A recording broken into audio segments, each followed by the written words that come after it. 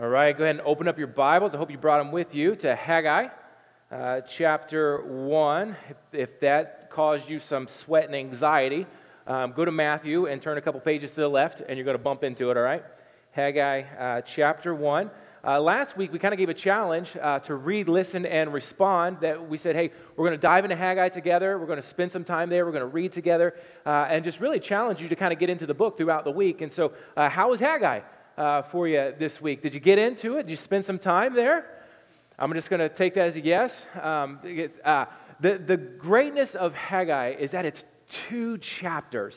And when there's a minimal amount of words, that means that we get to spend a maximum amount of time just kind of delving into what's there, and we get to chew on it and process it. And so that's still going to be the challenge for the rest of this month. We've got a month in Haggai, so this is week 2, so 2 more weeks after this. And so let's just keep diving in and just sitting in it and soaking in it and seeing what God has for us. We also threw out a Spotify playlist as we just kind of spend some time. Anybody jump on that and listen to it? That's cool, right? There's some cool stuff on there that Tony threw in there for us. So make sure you find that if you haven't already found that, and sit and soak with the Lord on that too. So let's pray and we'll dive in. Jesus, thank you so much for a group of brothers and sisters in Christ that we get to spend time with, and for friends from the community that are also on a journey of trying to figure out who you are and how to trust you best, and if they can trust you. Father, we want this morning to be what you have for us, and every one of us is in a different journey right now. And so where we are, meet us there. Challenge us, encourage us. And as we spend some time looking at your word this morning, Father, I pray that it would be convicting for us as well as it's encouraging to us. I pray it would be a call for us to respond to you and how you move in our life. So take this morning. We're available to be led by you in Jesus' name. Amen. You guys know there are 240 million calls that go to the 911 emergency system every single year. 240 million calls. That's a little over 600,000 each day that people are calling and saying, I've got an emergency. Anybody ever have to call 911 in the room? Boy, it's a scary day, isn't it, when you have to call that for yourself or for somebody else, because usually the scenario around that is not very, very favorable to any degree. Here's the deal with 911 when we have to push those numbers. You find yourself or somebody else in an emergency, and you call that number, and there's a dispatcher there to receive the call, and that dispatcher sends it to a local group of first responders, brave men and women who are willing to go put their life on the line or willing to jump in to help you in your midst of your emergency. If there are any EMS folks in the room, or first responders or police officers, man, praise God for you, because you're just out there and you're available when we need you the most. And so we're just super thankful for you. But the job of an EMS or a first responder or a police officer is to get there and to respond to the call. Like, their job is to show up. They are there to respond. That's what they do, right? Now, can you imagine if you were to call 911 and you were in the middle of an emergency and you were expecting somebody to respond to that call, but nobody shows up? I mean, it'd be a terrible day, right? It'd be an absolutely terrible day. 911 works because people respond when they're called.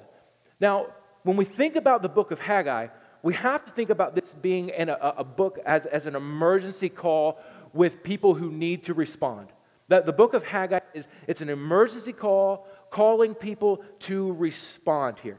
Now, if you weren't with us last week, we started our series in Haggai, and we learned that Haggai is calling us to keep the main thing, right? We said Haggai is telling us to keep the main thing, the what? The main thing. Yeah, all right, let's wake up. All right, this is second service. You guys got your caffeine. Let's roll. Haggai is telling us to keep the main thing. And so what we learned last week is that King Solomon had built this amazing temple.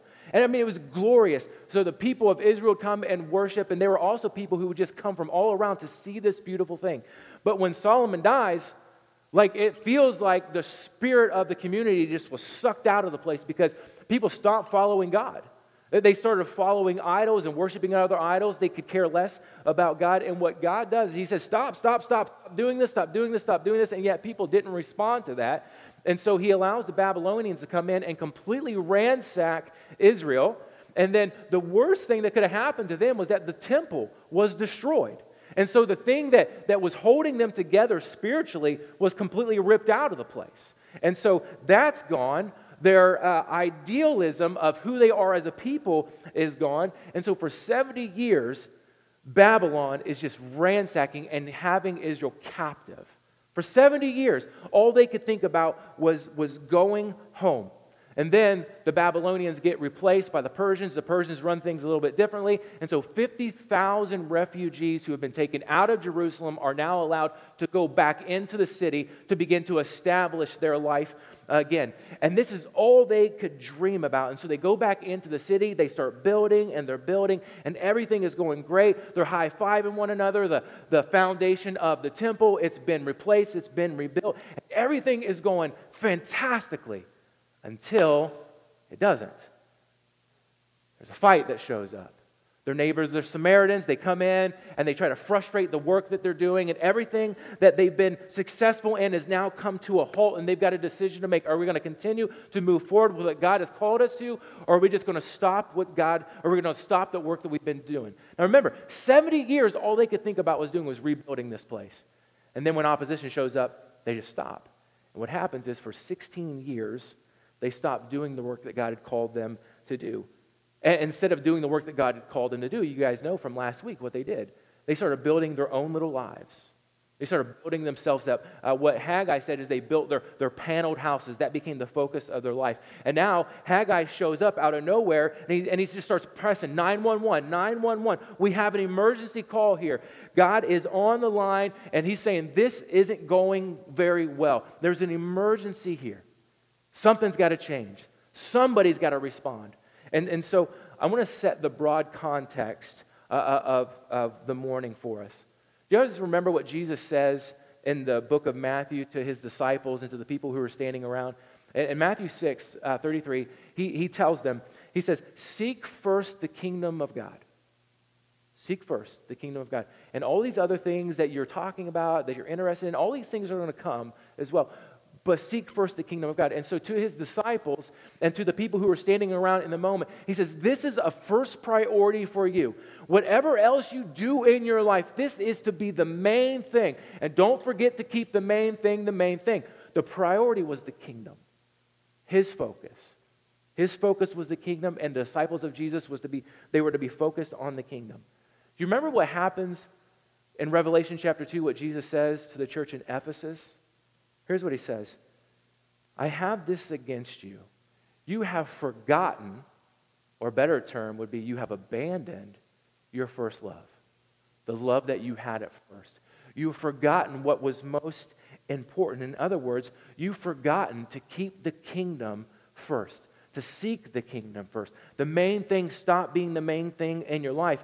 And so this is the same thing that Haggai is saying years earlier in front of the people of Judah. There's an emergency going on here. You want to be satisfied and fulfilled, but you've forgotten the first love.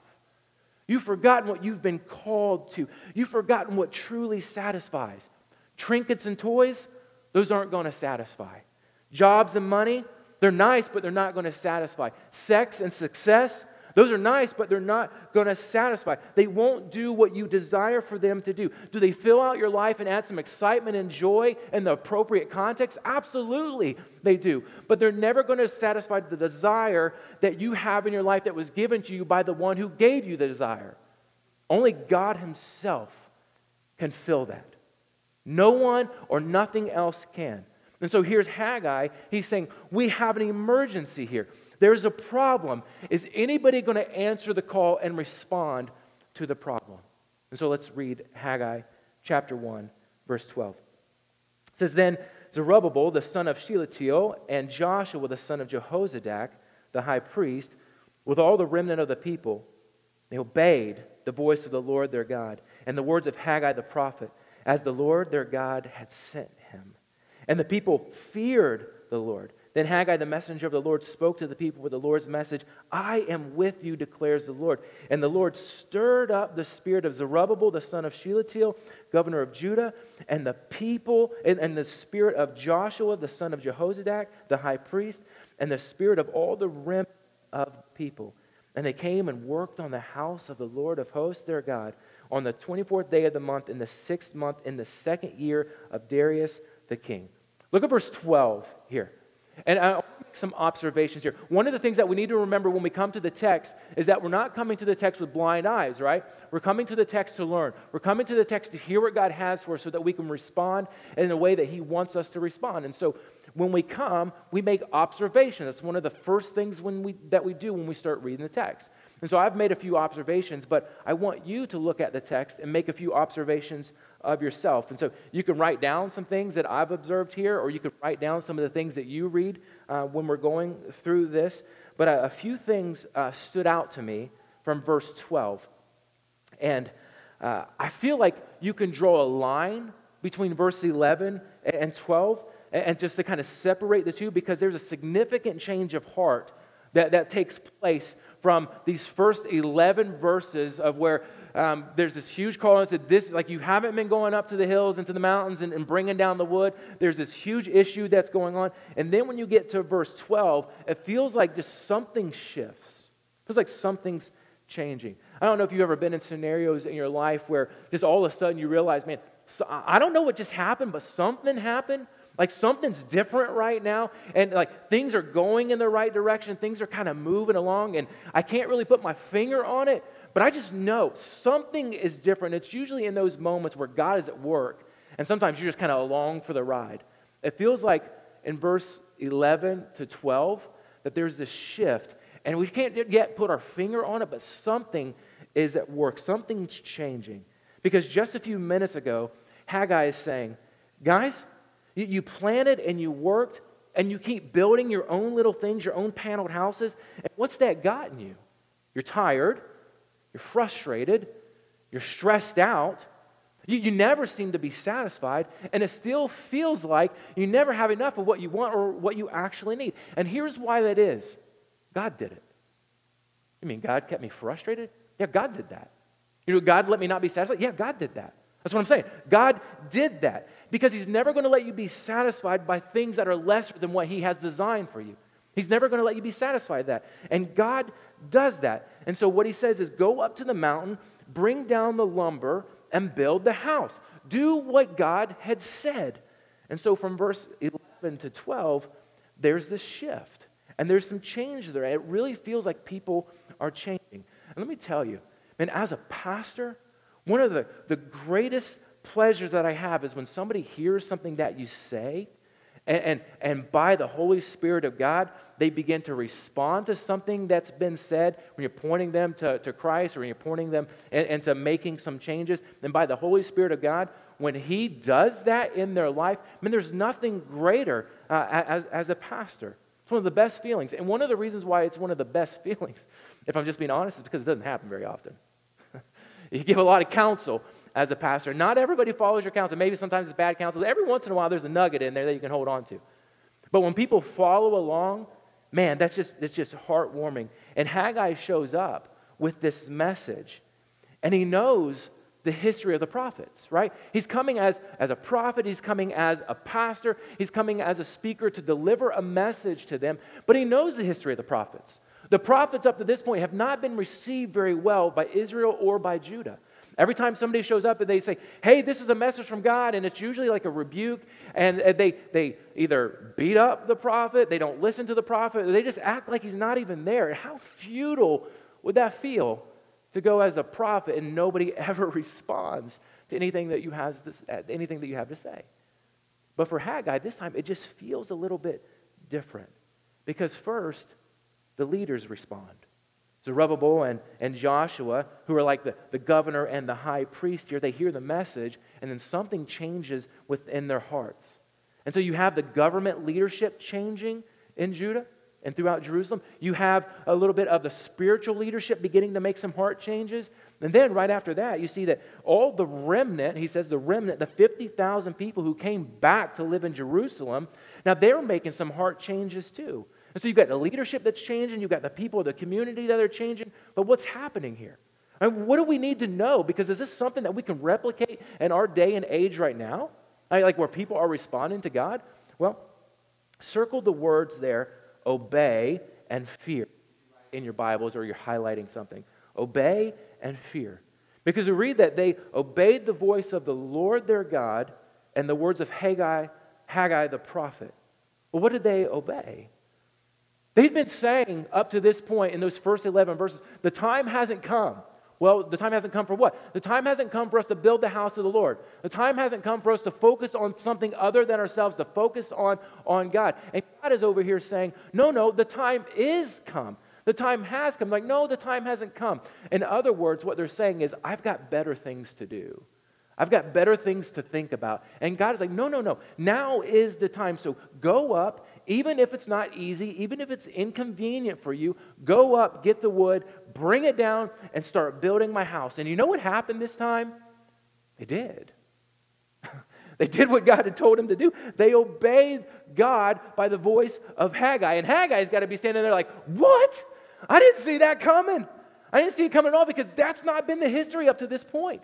And so he's surprised, but I feel like we've got to think a little bit deeper about what obedience here means. For 16 years, all they had been doing was stiff-arming God. It's just getting really good at the Heisman pose. You guys ever get good at the Heisman pose? Just like kind of stiff-arming God. Like God's like, hey, I need you to do it. Like, nope. Hey, I need you to, no. And like we just kind of focus on my whole life has been a struggle of not trying to stiff-arm what God is calling me to. But for the first 18 years of my life before I trusted Christ, my whole life was stiff-arming God. Hey, I need you over here. No. I need you to stop. No. I need you to, no. Anybody get real good at the stiff-arm with God? And this was the people of Judah. They'd been really good over the years at stiff-arming God, living like their way was better. Living like their way was better. And honestly, though, they'd come by it pretty naturally, because this is the same thing that their great-great-great-great-grandma and grandpa Adam and Eve had done. Like, there's the same thing. Years before, God had said, hey, this is the best way for you to live. And they actually like, I don't know that it is. I mean, I've got some pretty good ideas on how to, I think maybe you might be holding back on me and keeping something really good from me. And so instead of going about it your way, I think I'm going to figure out how to do this my way. And they end up eating something that God said, this is not for you. I've got a lot of stuff here for you, but that isn't for you. And so this is the same blood that's running through the veins of Judah. It's the same blood that runs through our veins as well. This was the same thing. Judah had lived like they knew better than God for so long.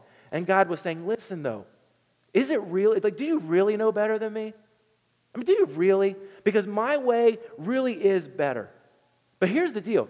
Unless you're really convinced that another way is better than your way, you're not going to be convinced to give up. You really have to know that somebody else has got a better way of doing something than you do. I mean, how many times have we kind of been in that scenario where somebody's like, hey, you know, that's really not going to be good for you.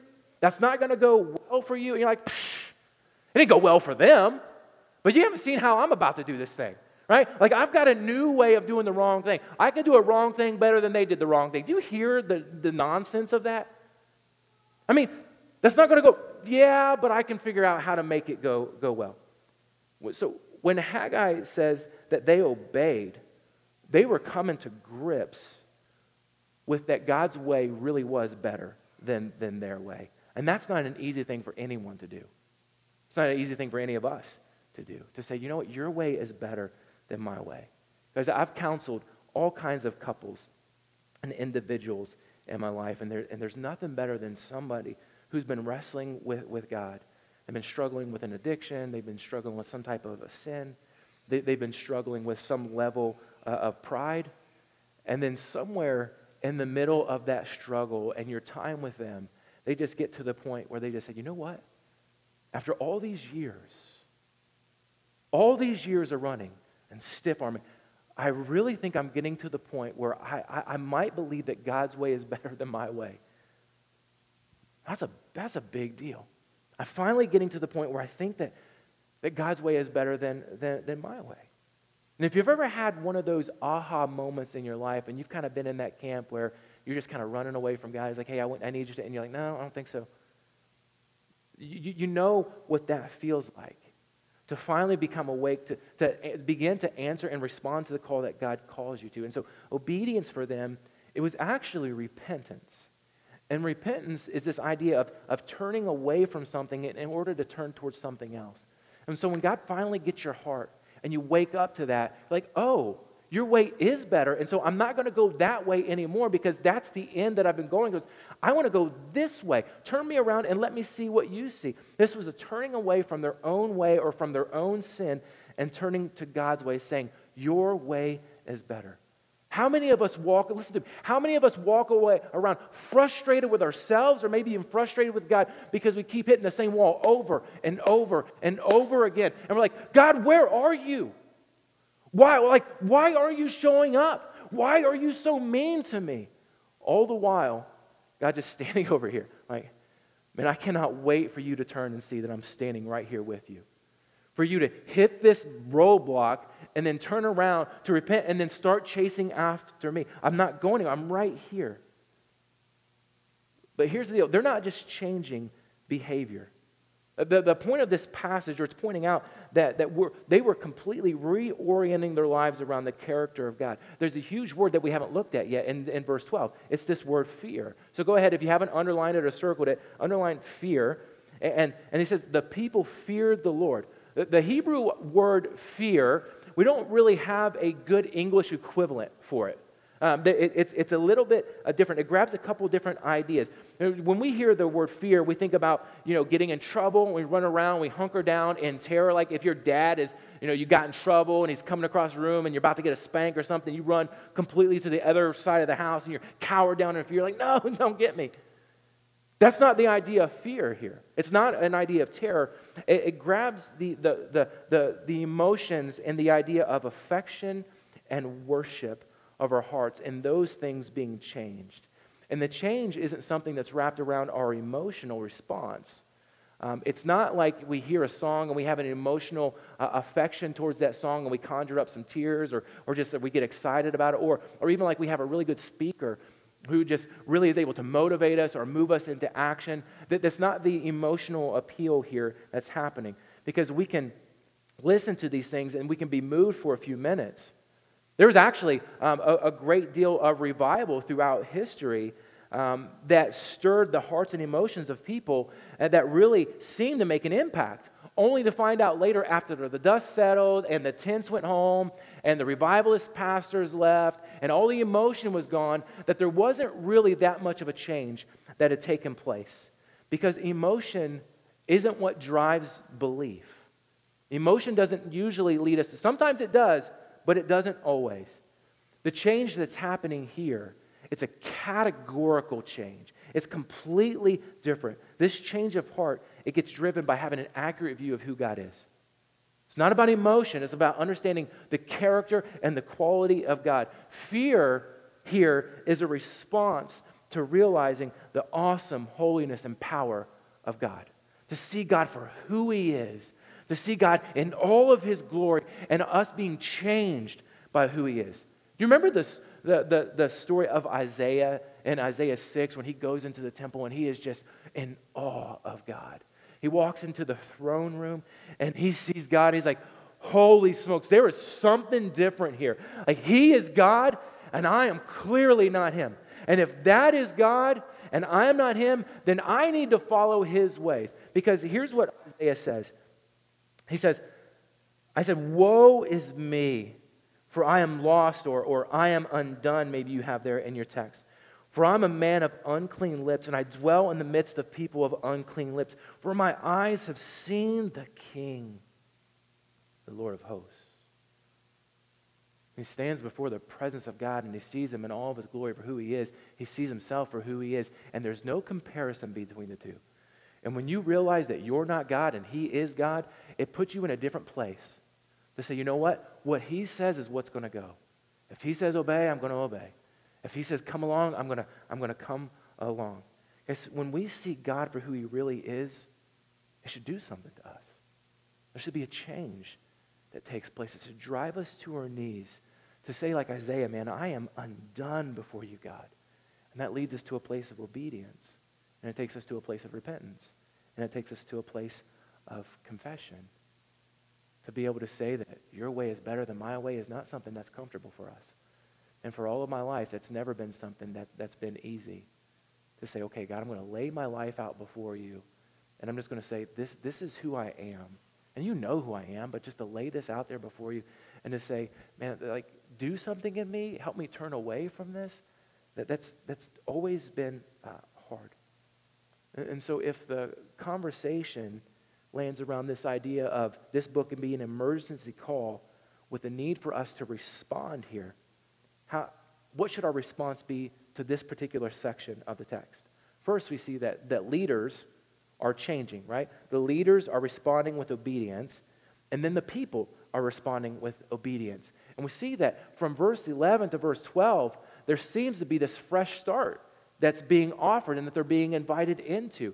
I don't know if you've ever read anything by Paul David Tripp, but I love Paul David Tripp. And if you've read anything of his, or every book that you pick of his, you're going to find this somewhere in there.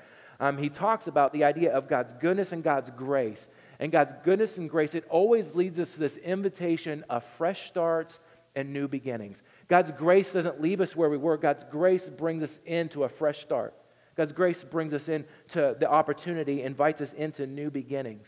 And so if we were to take that and put it in here, if you're a leader in your home and you have this sense that something needs to change, you have an opportunity to lead your family or to lead people around you into fresh starts and new beginnings. But it's got to start with you.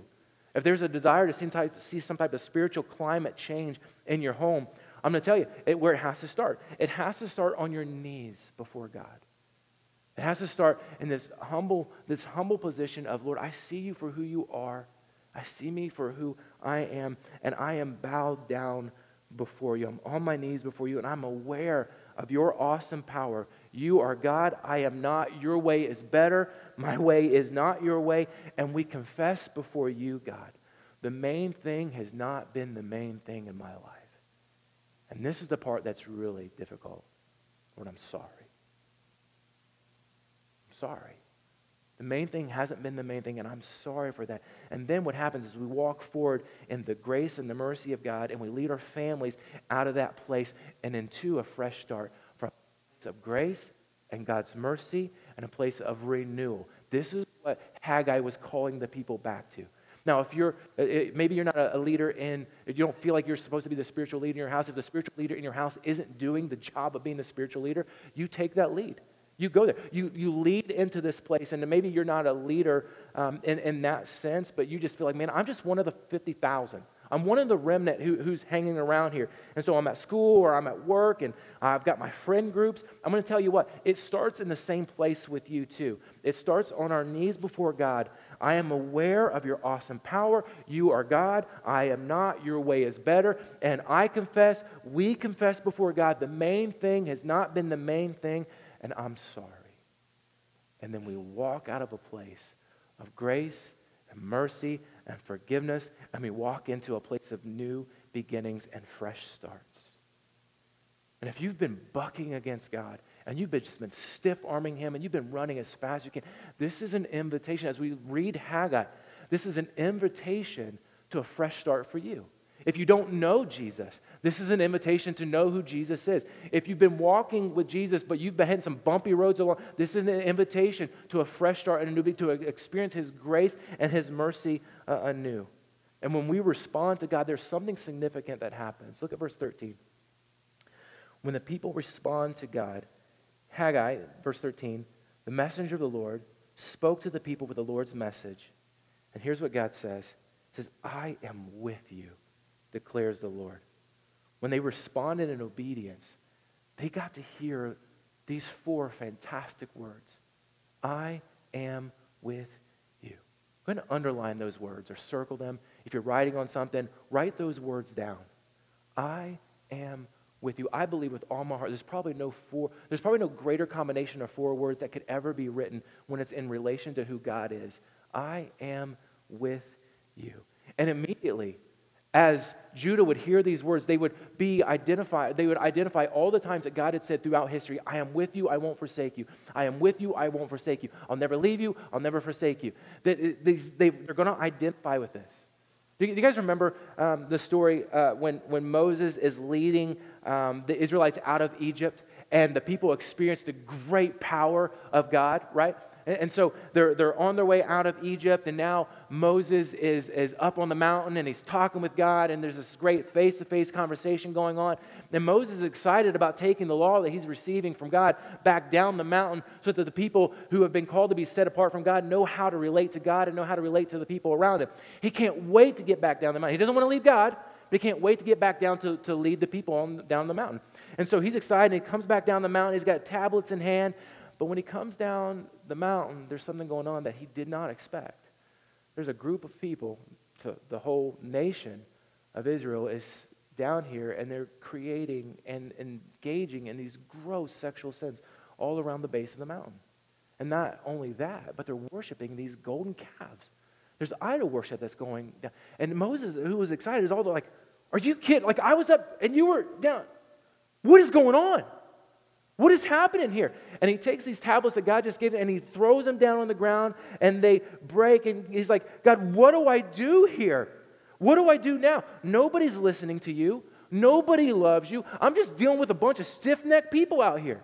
And God is like, look, go ahead and lead these people, these stiff-necked people, into the promised land.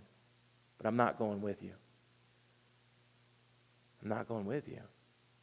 But what do you mean? You're not going with me. It could have been the worst words that Moses ever heard in his life. God, what do you mean you're not going with me? Because this would have struck a terror in him like nothing else. To try to take one step forward without God with him, Moses would have been like, are you kidding me? And this is exactly what Moses does. He's like, no, I'm not going anywhere. I'm going to sit right here until you promise you're going with us. And so it's almost like he just like crossed legs and sits down on the ground like, I'm not moving. He stages a sit-in right there at the base of the mountain. I'm not moving until you come along with us. And then God says, okay, I'm going to go along with you. I will come with you. And to hear the words, I'm with you, should be the greatest words that we could ever hear from God. And if that's true, it should strike the greatest fear inside of us to try to live our lives without the presence of God apart. If the greatest words that we can ever hear, I'm with you. The worst words I feel like we could ever hear is, I'm not with you. And after all the sin of Haggai, and all the sin that you see in the day of Moses, and after all the sin we look around and we see ourselves in, God's promise was still, if you turn to me, I'll be with you. If you turn to me, I'm going to be with you. And these words were a promise that were set aflame by the grace of God, that were offering fresh starts and new beginnings. You'll never have to be alone because I am with you. And so when you read the New Testament, it's still God's call. I want to be with you. I desire to be with you. That's who Jesus was. And that's who Jesus is. We celebrate that around Christmas time, right? He is the Emmanuel. He is God with us. He is God in the flesh. Where he says, I am with you. And so when we obey and we experience this walk with the Lord, we get to feel the nearness and experience the closeness of God. When we obey God, we experience the nearness of God. Look at verse 14. And the Lord stirred up the spirit of Zerubbabel, the son of Shealtiel, governor of Judah, and the spirit of Joshua, the son of Jehozadak, the high priest, and the spirit of the remnant of the people. God is at work, moving behind the scenes, and he's stirring up the people. And they came and worked on the house of the Lord of hosts, their God. What did they do? They worked. They got busy on the 24th day of the month, in the 6th month, in the 2nd year of Darius the king. Because there is an emergency call. Do the work that God has called us to do. And Israel or Judah had a response. They had an opportunity to respond. And what they respond with is repentance, refocusing their attention on their first love, the greatest priority, and just the absolute refusal to quit once they started building.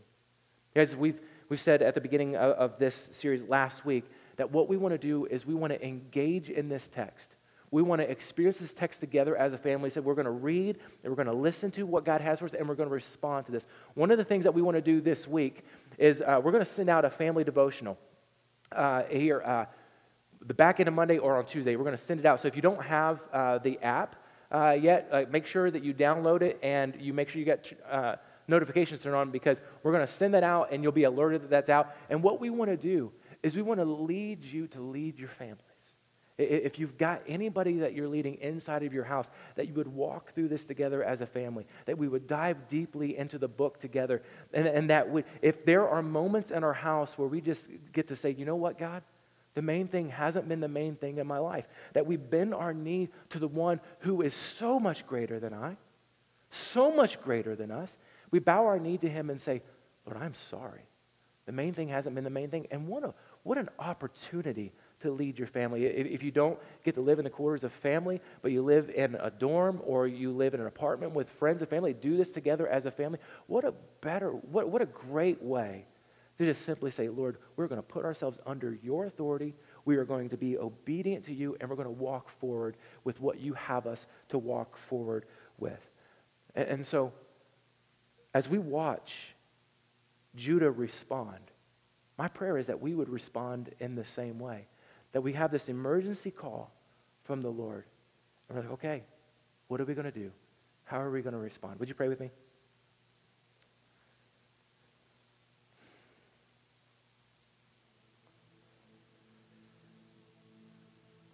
Father, your word never sits void. You say that your word is sharper than a double-edged sword, and it's able to pierce between joint and marrow, and it's able to divide, and it's able to reveal the intentions of our heart. And that's what I'm praying for myself and my family this week. I'm praying this for our church family this week, that we would dive into your word, and you would cut, and you would slice, and you would expose, and you would lead us to a place where we are under the authority of your word, that you would speak clearly to us and we would respond to you, God.